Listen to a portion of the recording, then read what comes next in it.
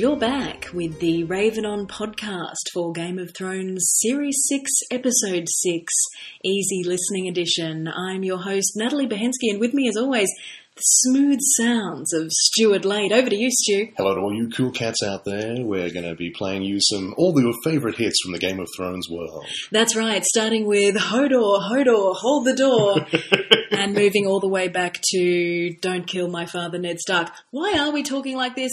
I'll tell you why we're talking like this. This did seem, to me anyway, to be very much the easy listening episode of Game of Thrones for this season. Certainly compared to the episodes that we've seen over the last couple of weeks. This was definitely a breather. A breather, exactly. Yeah. And I was quite, not surprised, I guess, but I ended the episode going, fair enough. That was an episode. And I didn't hate it. I enjoyed watching it. It was great. I really enjoyed sinking into some of those longer scenes.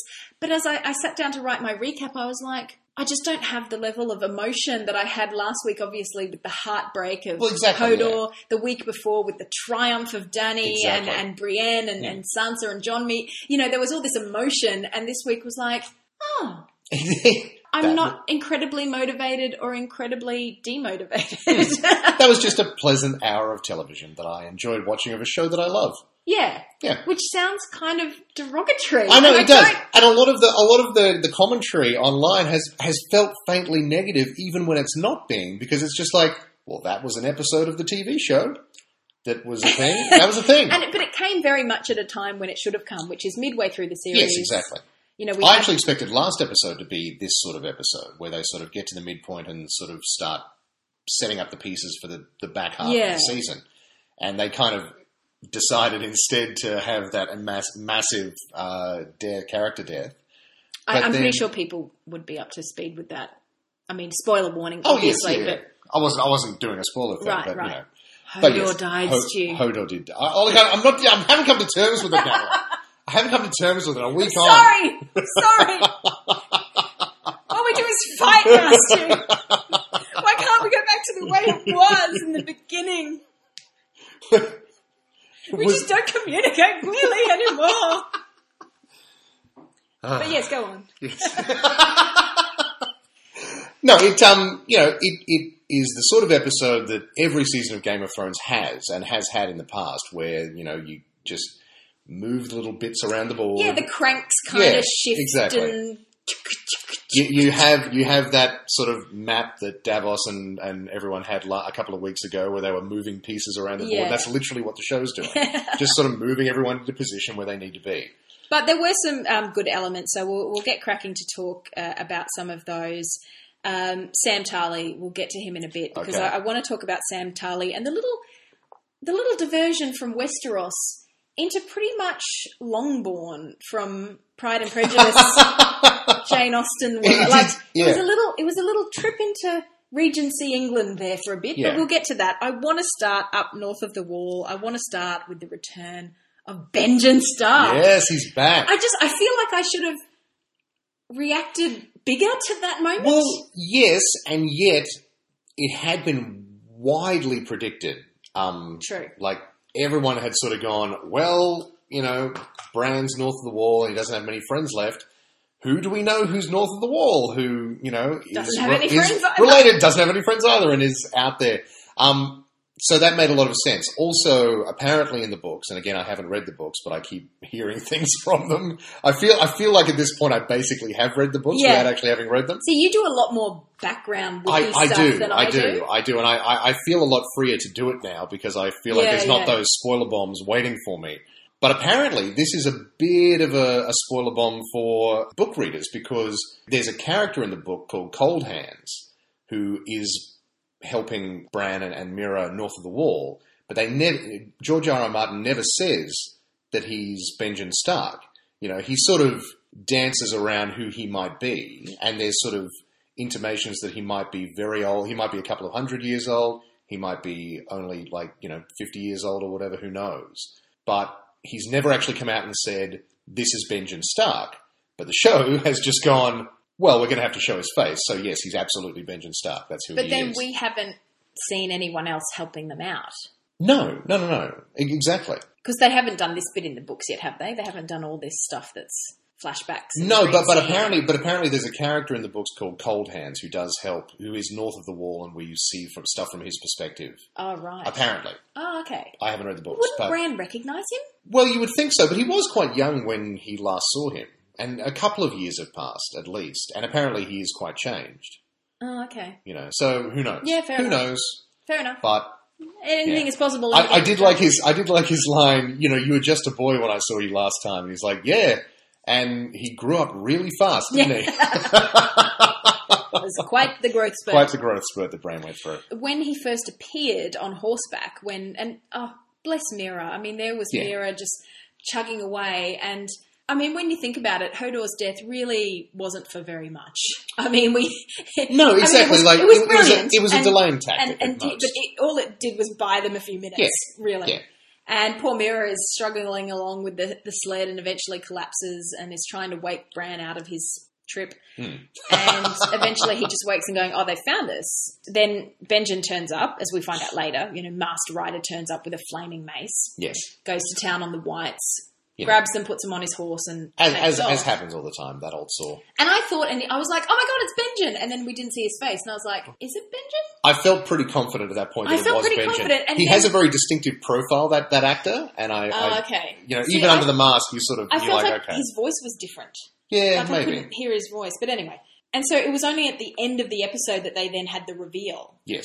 And while that was fine, was it the end? It was near the end. It was There later, was a big gap. Yeah, it was near the end, and there was a big gap. And I felt that it would have almost been good to have that reveal, to just have that straight away, and then deal with it, instead of waiting for and a bit. Uncle Benjen, and then have the discussion about how he got away from the White Walkers or how he was killed by the White Walkers, and then the Children of the Forest rescued him. Yeah, exactly. So on that point, you can turn a human into a White Walker by stabbing them with dragonglass through the heart. But if you stab a human who's been touched by a White Walker through the heart with dragonglass, you stop the White Walker process. Magic! I feel like that's the rule. Yeah, like they got to him before he'd turned into a zombie. I don't know if I'm getting it quite the right way, but it feels a little bit like homeopathy. What causes the problem can also fix it. Yes, exactly. Just diluted through dragonglass 1,000 times. Yeah. I might be getting the definition of homeopathy wrong there, and I apologise to all the people who think it's a real thing. Yikes! I'll get letters. Oh dear! I'll get letters. Send your complaint letters to other Game of Thrones podcasts. They'll know what you're talking about. Absolutely. What about though?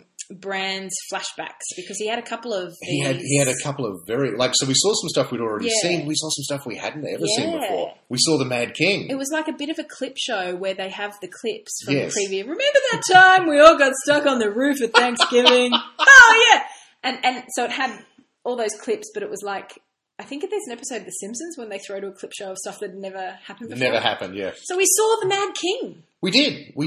So we saw Aerys in his final moments when Jaime's sort of approaching him and going to stab him in the back. And Jaime had the wrong haircut. I'm sorry. Yes. No, you're absolutely right. He had the wrong haircut. They just shoved Nikolai Coster-Waldau in that scene and said, go for it. Yeah, like put a wig on him. Just put a wig. You're seeing him in a split-second flash. Put a shoulder-length blonde wig on him. We all have the pause button, people. Yeah, exactly. We can all jog shuttle. That's right. It's the 21st century. That did seem like a weird oversight, but I guess they were trying to make sure that you knew it was Jaime. And also, for some reason, I felt the Mad King was like not right. He seemed to be. He should have been a lot more emaciated. I felt that he should have been. Yeah, because by the end he was very much a Howard Hughes type character. He was like, he should have had his feet in tissue boxes and bottles of his own urine hanging around the Iron Throne. He was completely consumed by his madness, and he was emaciated. He would barely eat food because he thought people were trying to poison him and all that sort of thing. So he would have been very skinny, and he pretty much should have been sitting on the throne with a diaper on. Yeah, pretty much. And then it would have been more believable. But it was still good to see.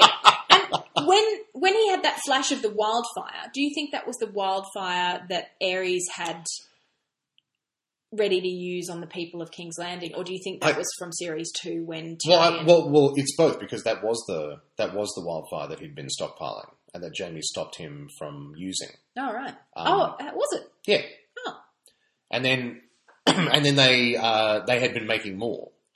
But it's also a very handy reminder to us at home that, hey, remember wildfire? That's a thing. It's a thing. It's slightly magical, and it burns. And green. And it burns green, and we do see a lot of shots where Aerys is screaming, "Burn them all!" and then we cut to pictures of an army of zombies. Now, someone, and I don't know who, because I need to go back into all the comment sections today of Facebook and Cheeseburger Gothic. Thank you all for reading my recap as usual. I apologise for not being in there much today, but I will get in there. Somebody I saw briefly was saying that was actually Bran talking to the Mad King. No, so I've seen this a bit around. Burn them all, so he burns the White Walkers. But the White Walkers weren't a thing during Aerys' reign. No, but it does. Well, the theory that I've seen is that it does mean that there's a huge stockpile of wildfire in King's Landing, ready to be deployed against a possible zombie army. Right, in that sort of causality loop that we saw last week with Hodor. It does mean that you drive a king to madness and cause him to stockpile huge amounts of this magical substance that will effectively kill an army of zombies. So it's Bran messing about in the past somehow. Yes, possibly. Right. Possibly. That's what some people have put forward. If it is, that's fine, I guess. I mean, we'll see how that all plays out. I personally am not a giant fan of that, if that is the way they're going. Yeah, you know what? I'm quite happy with the fact that Aerys was like a product of several generations of inbreeding and was just nuts because he was nuts. He just went nuts because, like there's a saying in the books that every time a Targaryen is born, the gods flip a coin, and greatness and madness. I think it's been in the show as well. And it just came up the wrong side for Daenerys Targaryen. Whereas Daenerys came up trumps. Oh, did it? Yes, it did, Stu.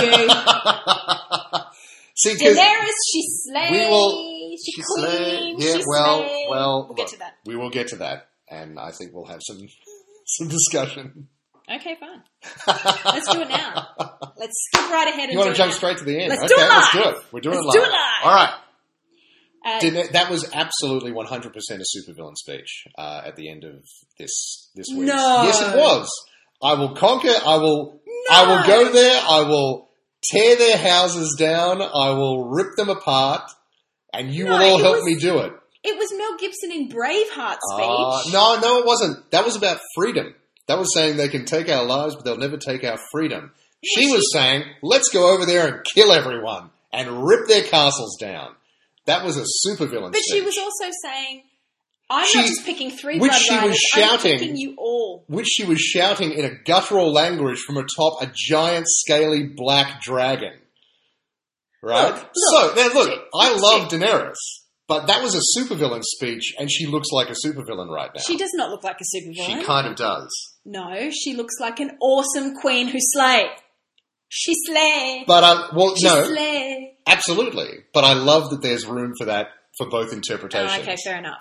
Somebody left a comment on Cheeseburger Gothic, I think it was, and kudos to you, sir or madam, because they pointed out, I didn't get it until now, but when Drogo said, my son will be the stallion who mounts the world, like she actually is riding a stallion that's mounting the world, and it's Drogon the dragon, and I didn't get that, and I was reading along going, how could you not have gotten that?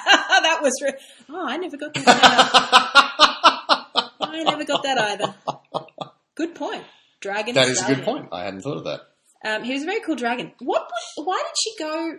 She just kind of rode off towards it, and then somehow she managed to get on the dragon's back and then take off and fly around a bit and come down, or did she just climb up once he landed?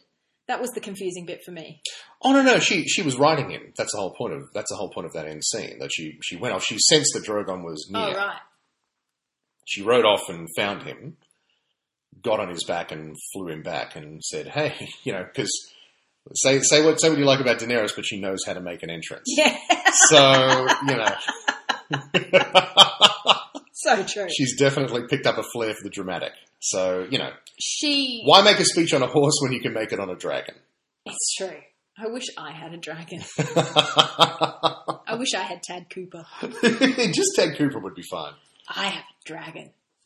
Yes, Gallivant got cancelled, just as a sidebar. It did. But there's a giant groundswell of support for Netflix or something. Including a lot of reasonably high-profile people. Like Mark Hamill was a massive fan of the show and retweeted a bunch of stuff and has done like videos supporting that's great. Gallivant and stuff. And there's been some other guys as well. So the people who have seen the show, who love the show. It's that type of show where if you like it, you love it. I just don't understand how you couldn't love it. Oh, well, it's not everyone's thing. Some people hate musicals, just full stop. They'll see people start singing and they just turn it off. I'm on the fence with musicals. Like I can come and go with some musicals, but Gallivant was it's a comedy. It's a delight. It is an utter delight. Don't look at it as a musical. Look at it as a comedy. The singing is a bridge too far for some people. I know that for a fact. It's weird, but the singing is so good because the songs are so short. I know. They're so punchy. Yeah, they've done This is not Stephen Sondheim, people. They've done You don't have to sit through way. a 20-minute song about pies.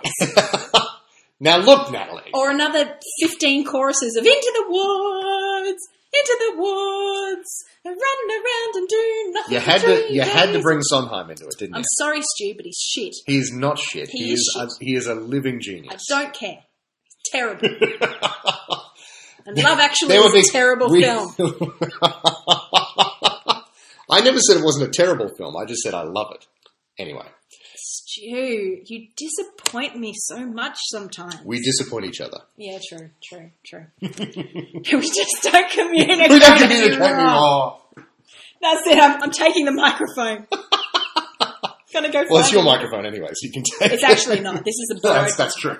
In good news, though, I will tell podcast listeners I have ordered our new microphone, which is actually a carbon copy of the Blue Yeti microphone we've borrowed very kindly from Scott and Amy Driscoll, who are friends of mine and very good people. They lent me this mic so we could podcast this year, and we thought, it's so nice, why don't I just buy that one? Yeah. So that's what, if you have been contributing via the Patreon, some of that money will be repaying my credit card for having purchased a new microphone. Yes. It is doing what I said I would do with the money. I'm fulfilling promises. By the way, we are rapidly closing in on doing a live podcast in costume. Keep pledging, people. We've still got 4 more weeks to go. Excellent. So, Dani and Drogon, just before she went for her big magic dragon ride, she talked about ships, how many ships she would need to get everyone across. And Mario was saying 1,000. About 1,000. If not more. And she said, who has that many? And he said, no one. And she said, no one yet. Does that mean she's going to I assume that meant she's going to set people to build 1,000 ships. So we've got a race to build fleets from the Greyjoys in the Iron Islands and Daenerys in Essos. Yes. Cool. Yeah. I have nothing more to say about that. Shipbuilding competition. Exactly. It's like the White Star Line Atlantic Wars all over again. But also, we also have the complicating factor of Yara and Theon and their fleet. Yes. And I think they're going... They went with a whole lot of ships. Yeah, they basically took the Greyjoy fleet, which was really weird because, from what I understand, they took like a bunch of ships and just left. And I'm pretty sure they were headed for Essos themselves, but who knows? Could save on the construction costs for Dani there. That's true. Given that they're not slaves, she does have to pay them. That's right. Award rates. No work on the Sabbath, all that sort of stuff. Let's go to Arya and Braavos. Yes, which had a massive, massive step forward this week. Yeah, finally. Huge. It was good. We finally had Arya making some internal decisions, it seems. Yeah, and taking back some agency, which I love. And we saw the return of Needle. Yay, Needle! It wasn't hard to predict, but I did predict that she'd go back and... There were 2 Chekhov's guns in this episode that delivered. One was Benjen. Yes. Because he was lost in the first season. We never knew what happened to him, but he had to come back at some point. And the second was Needle, which we saw her bury last season, I think. It might even be the season. Oh, it might be last season. Yeah, I think it might she had to bury Needle and to become a faceless man. Yeah. But she threw everything else away that she owned. That's right. She couldn't throw Needle away. And it's like, well... It was her one link back to who she actually was. You're coming back to that sword. Absolutely. And she did. Why did she, though? She went to watch more of the play. We saw a different sequence of the play. We saw Joffrey's death in the play. And can I just say, I'm so loving. I am so loving the mummers. Oh, it's great. It's so good. I mean, when I heard there were going to be mummers involved, I just figured, a couple of back scenes. But yeah, they're an integral part of the plot. And whoever's writing it for them just has done theatre. Oh, yeah. Richard E. Grant having a massive rant about that audience was shit. None of them laughed at Ned Stark's death. They're idiots. And I'm like, oh my God, I have been in that situation. Because when you do comedy, Stu, like it's all very well to do a drama where you're sort of hoping people are quiet and engaged and all that sort of stuff. Perhaps even moved. Whatever. But when you're doing a comedy and you're like, this is funny, people. Yeah. And then you just don't get the laughs. There's just nothing, yeah. You're like, what? And then you sort of do all the own self-doubt stuff first, which is, am I off? Did I not hit that joke right? Did I not? What happened? And when you come to the conclusion that no, everything I did was exactly the same way as I did it every other time, or I'm fine, you have to come to the conclusion that it's the audience. It's the audience's fault. And so you sit there and you just start swearing at them, going, laugh, you idiots. What's wrong with you all? And we did a show last year called Speed the Movie, the Play. Yes, a great show. Thank you. It was a wonderful show. I'm so proud of it. And it was funny, and lots of people did laugh. Yes, absolutely. And it's the movie Speed with Keanu Reeves that we set on an actual bus, and the audiences were the hostages on the bus. It's brilliant. It's so good. Really, really fun. And everyone loved it. Everyone always had a good time. I remember one show, though, where the audience just seemed deathly quiet. Yeah. Just like nothing would... And did you ever figure out why? No, because as they all got off the bus and left, because we would, have people at the front of the bus to take photos with them and, have people there by the side to take donations and stuff like that. So people would chat to us and everyone would say, oh my God, that was so funny. That was brilliant. Oh, I laughed so much. I loved it. And every one of them got off going, we had the best time. They were just... And so we were like, what happened? Why didn't you... Guys, you might have just gotten... Some crowds are just quiet crowds. Yeah, exactly. And as an actor, I once had said, which made some people want to punch him because it doesn't quite help, but he is right. You can't hear a smile. And some audiences... I want to punch that phrase. Yeah. But it's true. But it is true. It is true. It is true. So someone could be sitting there going, I am really enjoying this. This is really funny. But if they're not making the barking noise that humans make when we are entertained by something, you don't know. Oh, you get so much self-doubt, which is like, what did I do wrong? Or what did I'm awful. I'm terrible. You have to understand that actors are just massive narcissists. As are stand-up comedians. Just basically anyone who's into putting themselves in front of a crowd. Exactly. So like me and you, Stu. Exactly. If we were to get an iTunes review... We are doing a thing right now where we think that people want to listen to us talk for nearly an hour about a show. We stand guilty as well. Oh, we're terrible people, Stu. Oh my God. It's not the same, though, quite the same, because there's no live audience responding to it. So if we were to do a live podcast, like in front of an audience, which I'd be happy to do, by the way, if anyone wants to do that, let's meet at a pub. I would be happy to do that. But if you just had a bunch of people sitting there kind of looking sort of stony-faced at you, you'd start to get really nervous. See, we're just having a conversation. There's no interactive aspect to this podcast. We make each other laugh, and we hope that makes people who are listening laugh as well. That's right. But if they don't, we go about our day. Exactly. We don't have that awful judgment hanging over us, unless they sent us horrible Twitter messages or something, which they might choose to do. But when you're in front of a live audience and nobody's laughing... Wow. That's right. I can only imagine the sucking silence. It hurts. Yeah. So I totally sympathise, to get back to the point, with Richard E. Grant. He's very angry. I'm adoring him. And Essie Davis, or Miss Fisher, as Lady Crane, I think is her name. Yeah, I think that's the name of her character, yeah. Yeah. Oh, the name of her character in the play. No, her character in Game of Thrones. Oh, right, okay. We have multiple levels of reality here. We're going Hamlet play within a play at this point. But she is so lovely and... she is. And she has that interaction then with Arya, where she sort of notices Arya, which shouldn't happen, but Arya isn't really particularly good at being an assassin, apparently. Is that what it's supposed to be? She's supposed to... Oh, yeah, because the waif gets in and around. Yeah, exactly. She's meant to be invisible, basically, but because her head's all over the place... Essie Davis kind of notices her and says, "Oh, you were at the thing yesterday, weren't you?" And she's like, "Yeah." And she kind of feeds her a story about, she's been sneaking in to see the play and all that sort of thing. and she sees a bit of herself in her and sort of says, and they have that discussion about the character, about the Queen, and you get the sense that that Essie Davis, or Lady Crane, Miss Fisher, call her Miss Fisher, helps Arya to sort of see and sympathise with Cersei, which is something that I think she had never ever considered that she would be able to do.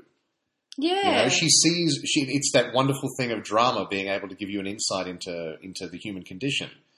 She sees that, and she's able to put herself in Cersei's shoes in that situation. And she even says, she says, I know Cersei, and she doesn't come out and say that, but she says, the Queen loved her son more than anything. She would be furious. She wouldn't just be sad. She would be angry that this had happened, and she'd want to do something to the people who had done this to her. And in that moment, I think Arya gets a real insight into who Cersei is. Yeah, through a bad monologue. Yeah, through a bad monologue, exactly. Oh, there is no tomorrow. My heart is filled with such sorrow. But I think that monologue is actually really interesting to me, because that's an actress playing a character, playing another character, and having to pitch it so that it's a good performance, but not like a stellar performance. Yeah, you know what I mean. It's when you have to intentionally act. Yes, yeah. Obviously, she's not even acting, badly, but obviously. In that scene, her character is acting. And that's so difficult to pull off properly, and she nails it. She absolutely nails that scene. It's incredible, actually. That was one of my biggest highlights of the episode, was how much she just nailed that scene, and then Arya reacting to that she was really touched by her performance. That was incredible. It was really good. Of course, Arya noticed that the Sansa actor was standing behind her, mouthing the lines along with her. Almost like she was preparing. Yeah. Which is the most blatant bit of understudy work you've ever seen. Just like, and yes, I thought that was quite funny. And my apologies to everyone. I said in my recap that Arya poisoned her wine, but of course she's a rum drinker. She's a rum drinker. Very sorry, I got that wrong. That's it. I feel invalidated. Yeah, invalidated. Everything you've ever written is invalidated. I feel like it's too late to go and change that now, because there's too many comments saying it was rum, not wine, that if I changed it to rum, people will just look silly. And I don't want to make people look silly. Absolutely not. They've raised a good point. So Arya does poison her wine. That's now, it. I forget, did she poison it just before she spoke to her? Yes. I think so, yeah. So it was after she spoke to her that really that conversation affected that change. That's right, exactly. And so Arya decides, no, I can't do this anymore, and I can't let this person kill you. Yeah, and there's all these moments where Lady Crane is about to sip her rum. They do that, yeah. And she's trying to talk to Richard E. Grant about script edits, and then he says this classic line, which I loved, "You have no right to an opinion." And I was like, oh my God, that's a director. Oh. Such a director. Even if you never say that as a director, part of you's always thinking it. Which is like, look, I love you, but you're a walking, talking prop. That's right. You're a puppet that I make dance. Dance my way, or I'll get mad. No, that's not true. You can't do a show in realistic terms. You can't do a show without everyone having input. Yes. But it was just such a directorial kind of stereotype. And those types of directors tend to crop up in amateur sort of theatre companies. Oh, occasionally like you'll get one. So. It's harder and harder though, because people are so much more touchy-feely these days. And people won't stand for it. That's right. People will just go, I'm not working for you. I want to be able to explore my character. If you have a director just go, walk to the mark, say your line, do it again. Tism reference there for everyone. Then, Anyway, what am I talking about? Yes, Arya. So, Arya. She knocks the rum out of Lady Crane's hand, says, watch out for her. She wants you dead. And then buggers off. And then leaves a very awkward situation and leaves. And then the waif just turns up and sort of follows her out. And she'd been monitoring her, obviously. Yeah, and she goes back and reports like the goody two-shoes that she is. Is she the new Ollie for you? I feel like, the show has explicitly been setting her up as an antagonist, I think. Yeah. Like, she's an obstacle that Arya has to overcome. Well, now, you get to a point that's interesting, because a lot of people have been commenting on the Facebook page, I think, about how is this Arya actually failing and saying, no, I want to be a faceless man? Or is this, in fact, her final test? That's what people have been saying. Like, is this her final test and she'll get into the faceless men having... Killed another faceless person? Yeah, so if she kills the waif, that's like passing a final test. For me, my reading of it, and I'm not saying those people are wrong, that they could turn out to be right. Game of Thrones is a weird, twisty-turny show. But it makes more sense from a character perspective, to me anyway, that Arya is rejecting the Faceless Men's teachings because she realizes that she can't be no one. She's Arya Stark. Right? And I think... That's what I want too. Yeah, I know, exactly. I want it to be that simple. Because there wouldn't be... Like, there would be almost... And some people have said, oh, well, that would negate the point of going and being with the Faceless Men. And that is true. But she had to get a training somewhere, do you know what I mean? Like, I'm sorry, but... She had to become a badass somewhere, and there were very limited options for her, so why not go train with a bunch of super assassins, learn all their skills, and then reject, like Batman style, Christopher Nolan Batman style, reject their thing at the last minute, and go and do your own thing. Also, The Wizard of Oz is essentially one girl doing a whole lot of interesting stuff to find out she just wants to be boring at home. That's right, exactly. So a lot of great journeys are a lot of faffing about for no real reason. That's right, exactly right. Why should Arya Stark be any different? And the show is obviously setting up, because the waif then goes back to Jaqen H'ghar, or, the man, and says... It's Jaqen H'ghar. Is it Jaqen H'ghar? It's Jaqen H'ghar. And says... he was looking a bit sexy this episode, because I've warmed to him in the sexiness stakes. Yeah.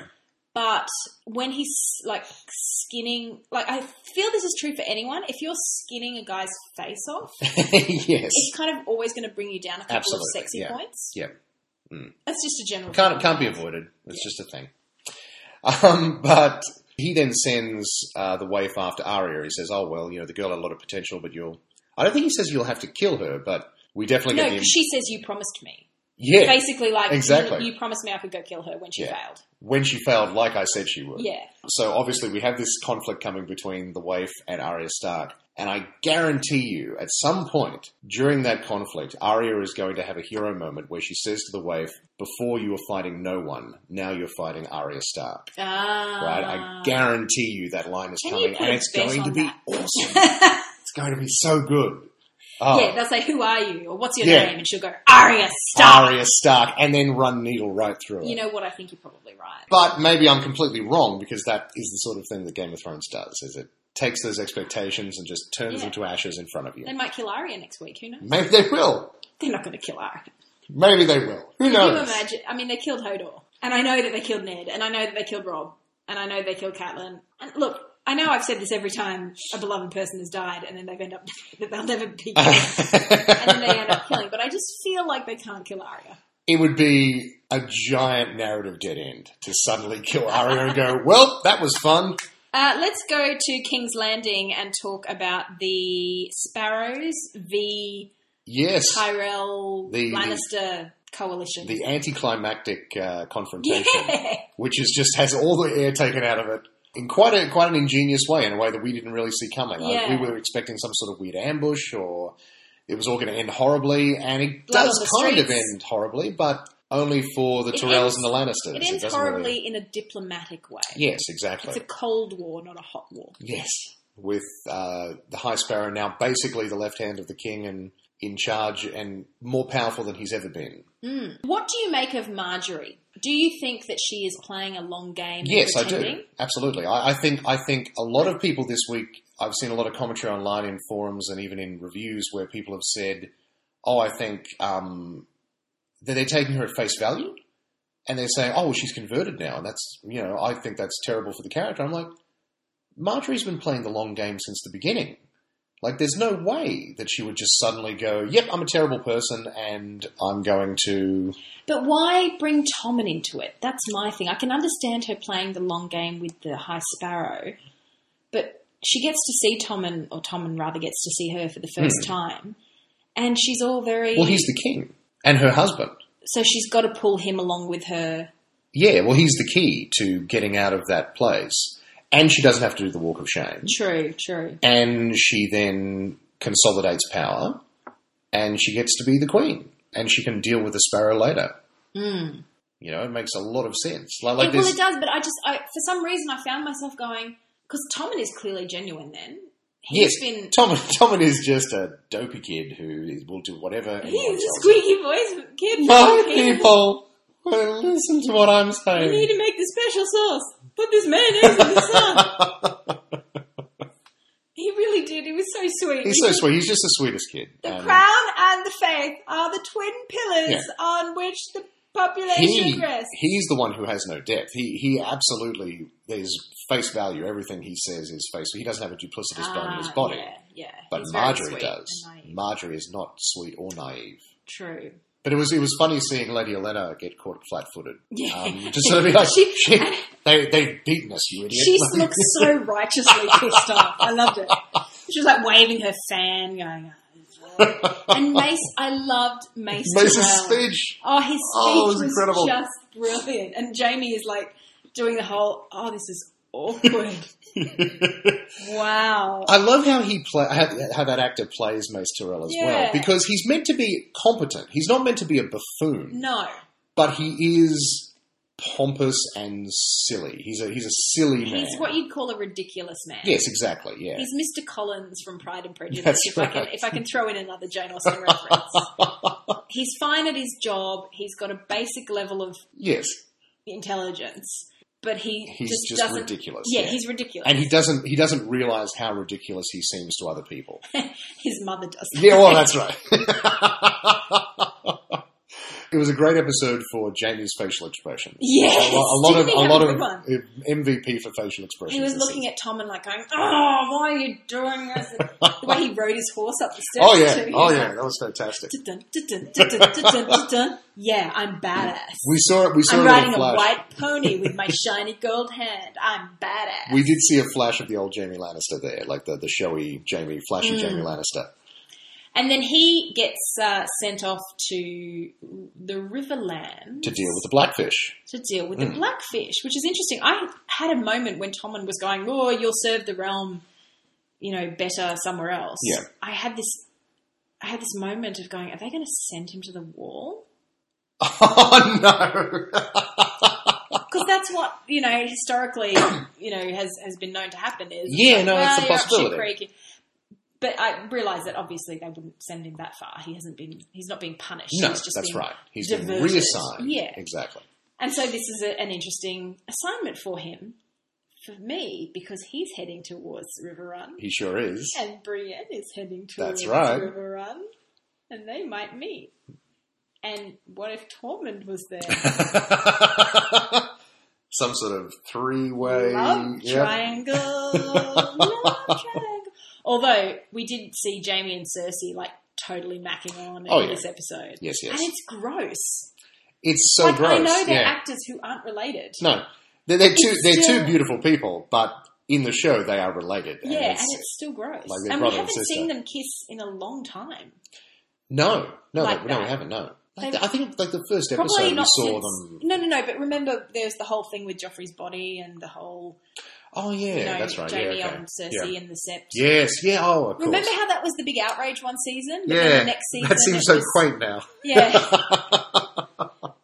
It's just every season there's a... Every season there's a different thing. There hasn't been one yet. No. Oh, no, there was...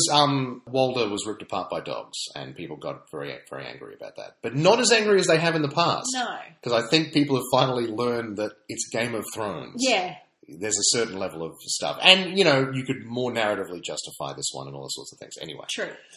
Point being, we saw Walder Frey. We did. And can I just say, I love seeing Walder Frey again. One, because I love that actor. He's great. David Bradley, who is in so many different things. So many different things, always as the crotchety old man. Always as the crotchety old man. He does it so well. / suspected pedophile. Like, I'm sorry, but there is a type. Which I guess technically he is in this one as well. That's what I mean. Yeah, exactly. Like he's always lecherous old man. He has a type. I feel kind of bad for him, but he does play it very well. But no, and it's good. And it's good to see Walder Frey back because he's just such a great villain. He's so good. He's such a good villain. And you forget because we at the moment have to make do with Ramsay Bolton, who is not a great villain, who is just a weird psychopath wide-eyed person. And so you mean more like a good, honest villain? A good, honest villain, damn it! A good, honest bad guy. Back in my day. Who just wants to stab people That's and right. have sex with many women. Exactly. Like he's just nakedly a better class of villain. That's a fair point. And it was good that he's just telling off his sons. Telling off his sons and just doing all that business. And he's clearly got a new wife who's even younger than the previous one. Yes, exactly, yeah. His teeny little wife looking scared. And he's yelling and spitting in that way old men do where their dribble comes... And apparently you were absolutely right that he doesn't seem too worried that his daughter was ripped apart by dogs. Yeah, did he even mention it? Didn't mention it. Didn't enter his plans. Has it come up at all? Hasn't come up. Hasn't come up since.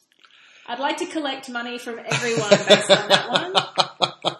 There's no way he was ever going to care.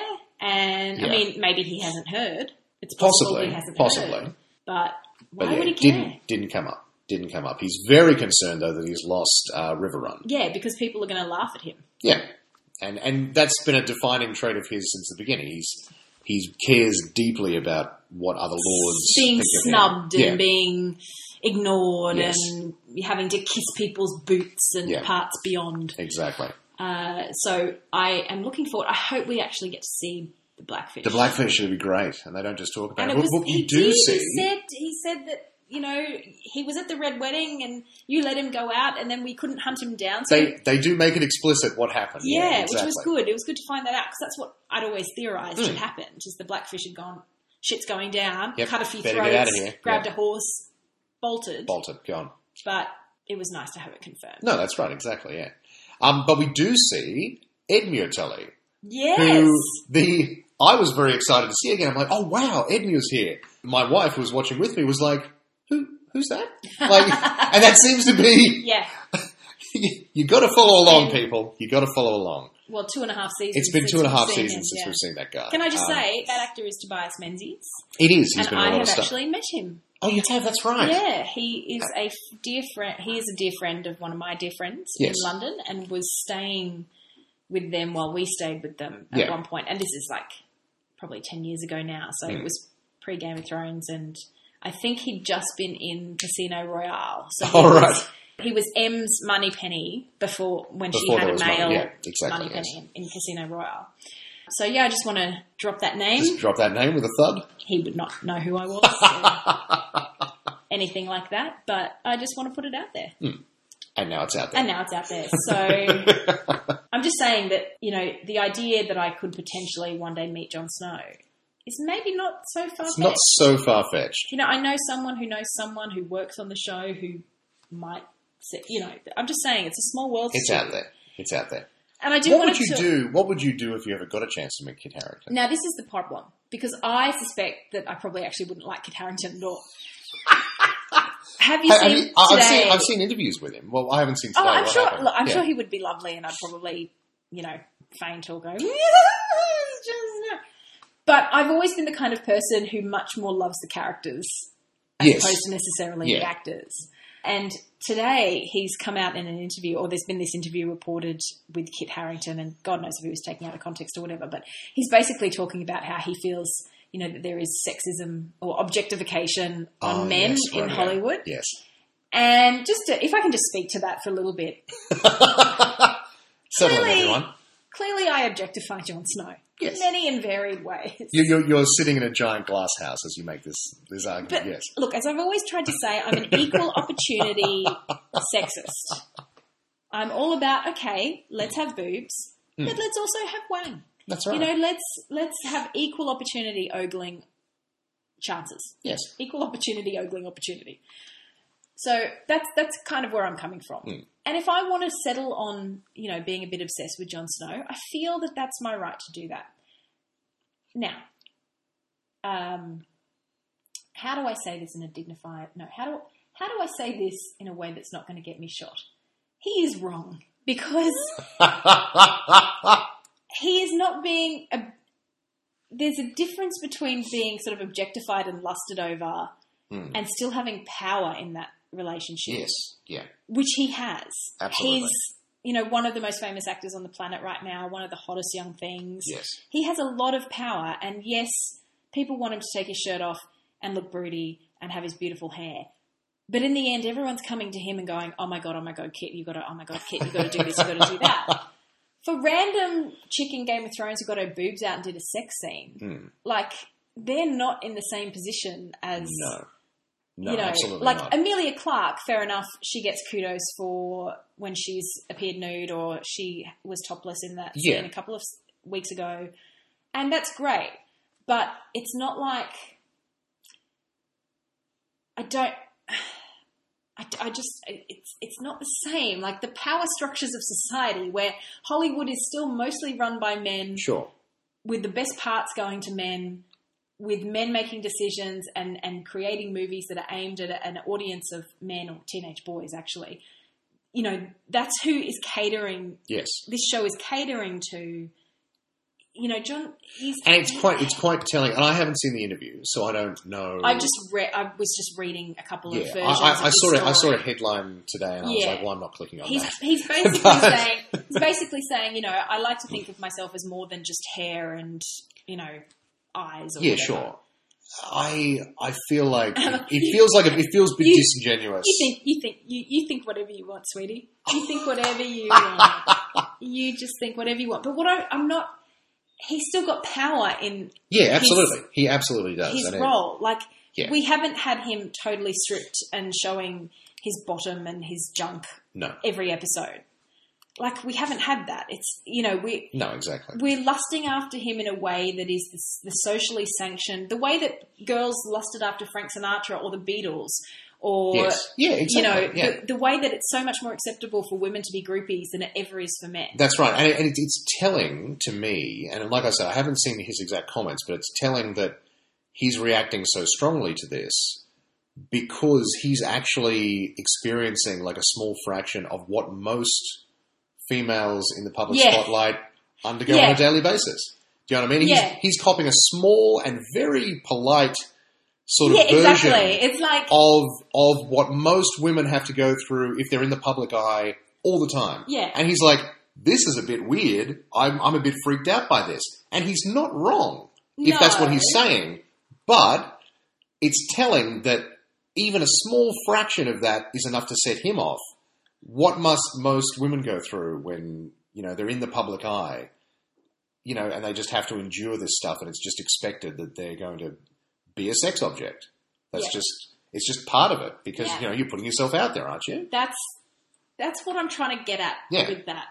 And, you know, so he sort of landed himself in a little bit of, I think the phrase is, he's crying those manly tears, you know. And it's so hard being pretty, right? Exactly.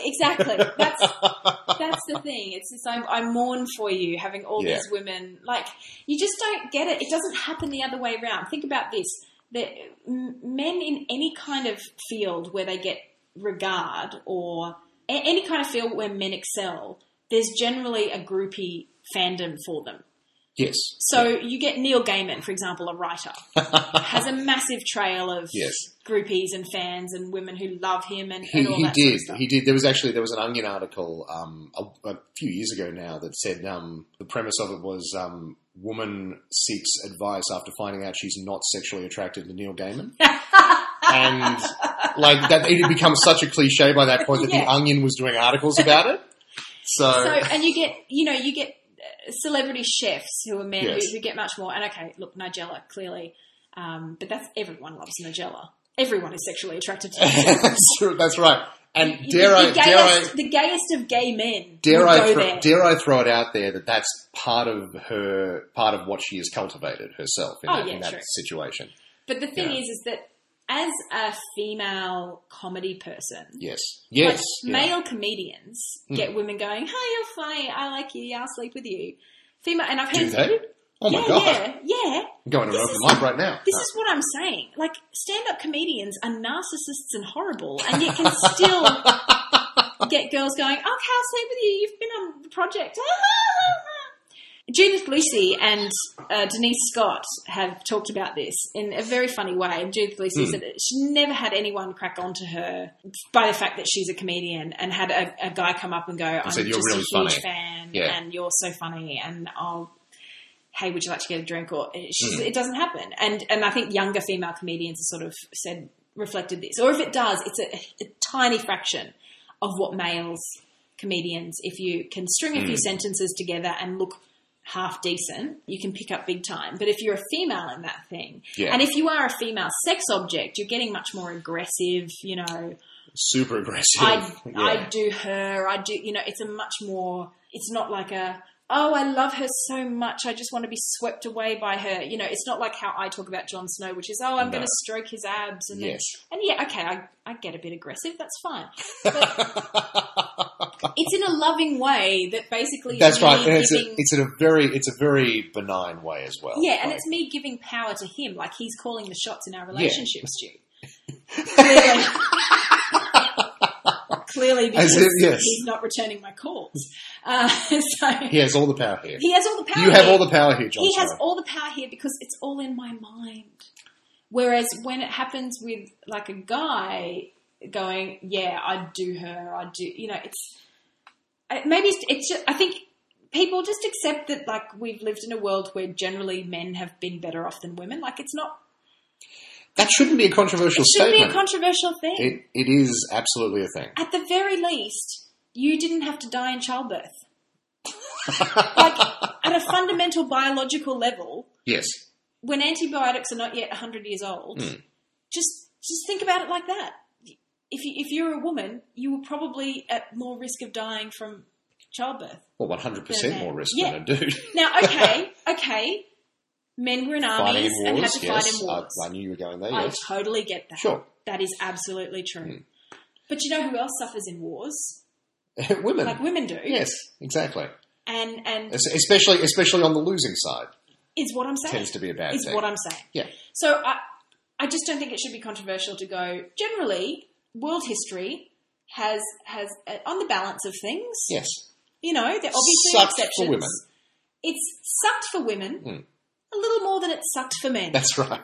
By and large, it sucked for everybody. Exactly. Except a privileged few. Up until very recently, and only in certain parts of the world, just living your life in the planet has been pretty bad. Yeah, it's been rubbish. Yeah. To be honest, we're pretty lucky that we were born where we were. Absolutely. At this time in history. Absolutely. You know, for the vast majority of human history, they didn't have anesthetic. Yeah. You know, like that's a big thing. Yeah, that's a massive thing. So if something went wrong and they had to saw off a bit of you, they did that while you were awake. Yeah. They gave you a twig to bite down on and say, hey, here you go. Or they gave you like a few nips of whiskey beforehand to help dull the pain. Yeah. So just putting it out there that maybe Kit Harington probably should be careful what he says because he might, inspire. I do agree. I wholeheartedly agree. But, you know, I do get where I think you put it best. He's receiving a minor fraction of what a lot of women get negatively. He is definitely a sex object. I feel like he's reacted quite negatively to that for some reason. Probably because he wants to be an actor. He wants to be an actor, but... I'm more than just Jon Snow. And it's like, okay, sweetie. Off you go. Yeah, whatever. Whatever you need to say to get you... Give us a 12. Give us a 12. Yeah, all right. Awesome. Okay. And just close and close and shut There off. we go. Shut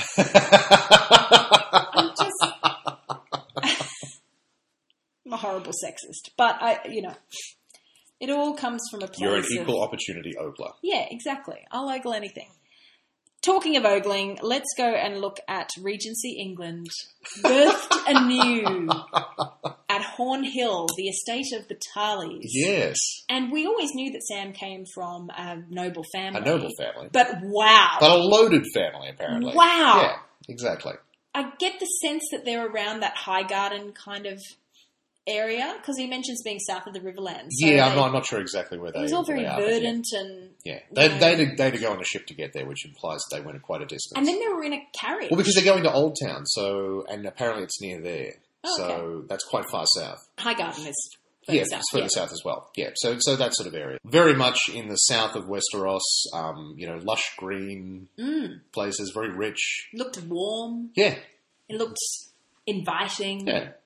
Certainly didn't look like winter had arrived there. If anything, it was a mild autumn. That's right, exactly. And Gilly's It's like nothing Gilly's ever seen. Like, she's lived north of the wall her entire life. Her world has been... But let's not tell anyone that. No. Except they pull the trigger on that one almost immediately, as soon as they have a meeting with his dad, Did you also think that it was going to be... Ian McShane. Ian McShane. Did you think it was going to be Ian McShane?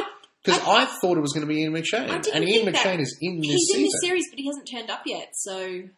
You know who he'll be? Who he'll be? He'll be one of, in charge of the Maester Centre. Maestery? Maesterhood? Yeah, maybe. Possibly. Chief Maester? Grand Maester? Great Grand Maester? 10th Dan Grand Maester? That's who he'll be. I'll betcha. Because it's got to be someone who hasn't shown up yet. Yeah. So it would make sense to be... That would be the logical thing. Yeah. But no, I didn't think it would be Ian McShane. That could have worked. But I liked the guy they had. He was very... Yeah, he did exactly what he was meant to do. Tywin-esque. Yes. But even more so. He was ruder. Very... Yeah. But the rest of his family were great. Yeah, his mum was amazing, and his sister was gorgeous, and his brother was even his brother seemed quite nice. Yeah. Seemed quite nice. He was just sort of He didn't appear to hunting. be a complete dick like his dad. Exactly. And I said this in my recap. How did a place like Hornhill survive all these wars? And well, this is the thing. I like it is such a little bubble of country because life. there's plenty of the show. I think doesn't give us a good sense that Westeros is huge, and there's lots of these places where a battle was never fought. Yeah, true. And so the war never really reached them. They had to send people away to fight, but they never fought a battle there. It wouldn't have been touched by the war. It just sort of keeps going merrily along. Yeah. Most of the major houses sort of keep going merrily along, except the ones that are shattered to pieces, you know? And they very much look at Gilly as an incredible oddity, because obviously they think initially that she's just from the north. She's from the north. And so she's learnt to hunt and do all that sort of thing. And woohoo! A lady hunting? Yeah, it was just so bizarre to all of a sudden have this very Jane Austen-style dinner with the disappointing prodigal son and the overbearing father figure and the, you know... It was very Regency. Yeah. It was just such a wonderful but strange little bubble to exist in for an episode. Great. And of course, they couldn't even get through one meal without Randall Tarly laying into Sam. And Sam just kind of...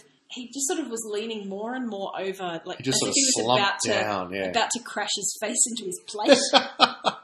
Just as the dinner progressed, he got further and further, sort of slumped over and stopped eating, and but he's just so mean, and it just makes me wonder how did he get such a nice wife and yet be so cruel? Marriages, that's fine. True.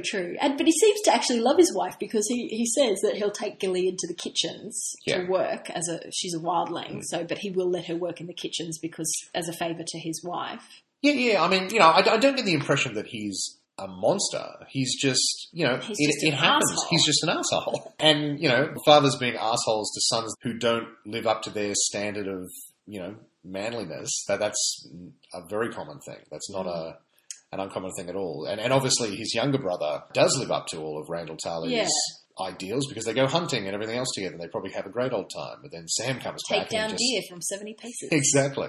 And, I mean, the mother, and I missed their names, but Sam's mother, asking to hold baby Sam. And all that stuff. It's great. It's gorgeous. It's just so nice. None of it matters because what we're there for is the sword that's hanging on the mantelpiece. Yeah. So there was the beautiful scene in the four-poster bed, and Sam says, "I have to leave. You know, Father will let you stay and let baby Sam stay, but I have to go and never come back. So bye, Gilly. It's best this way."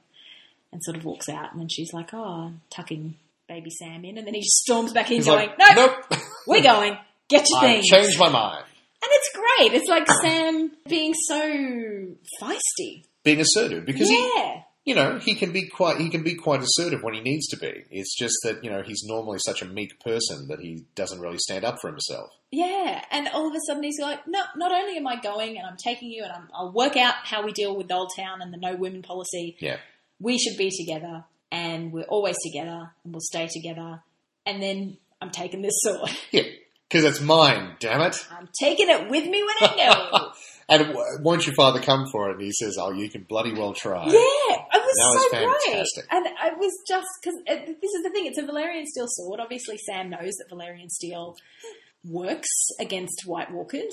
Yes. And I've seen he knows he'll be going back to the wall at some point. That's right. So now he has a Valyrian steel sword, and I've seen at least one person sort of half jokingly say, "Sam is Azor Ahai!" No, but doesn't Azor Ahai have to kill his true love or something? Yeah. So we don't want that to happen. No, we don't want that to happen at Gilly is lovely. And all cleaned up for a change. You're like, that's Gilly.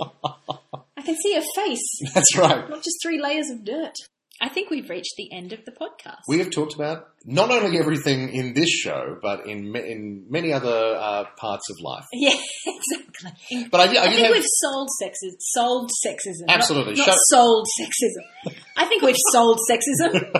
Maybe that's what we did do. Sexism. It's fantastic. That's what a lot of people accuse Game of Thrones of doing. It is true. But I think it was an interesting episode. I thought they definitely ended it on Dany's dragon speech.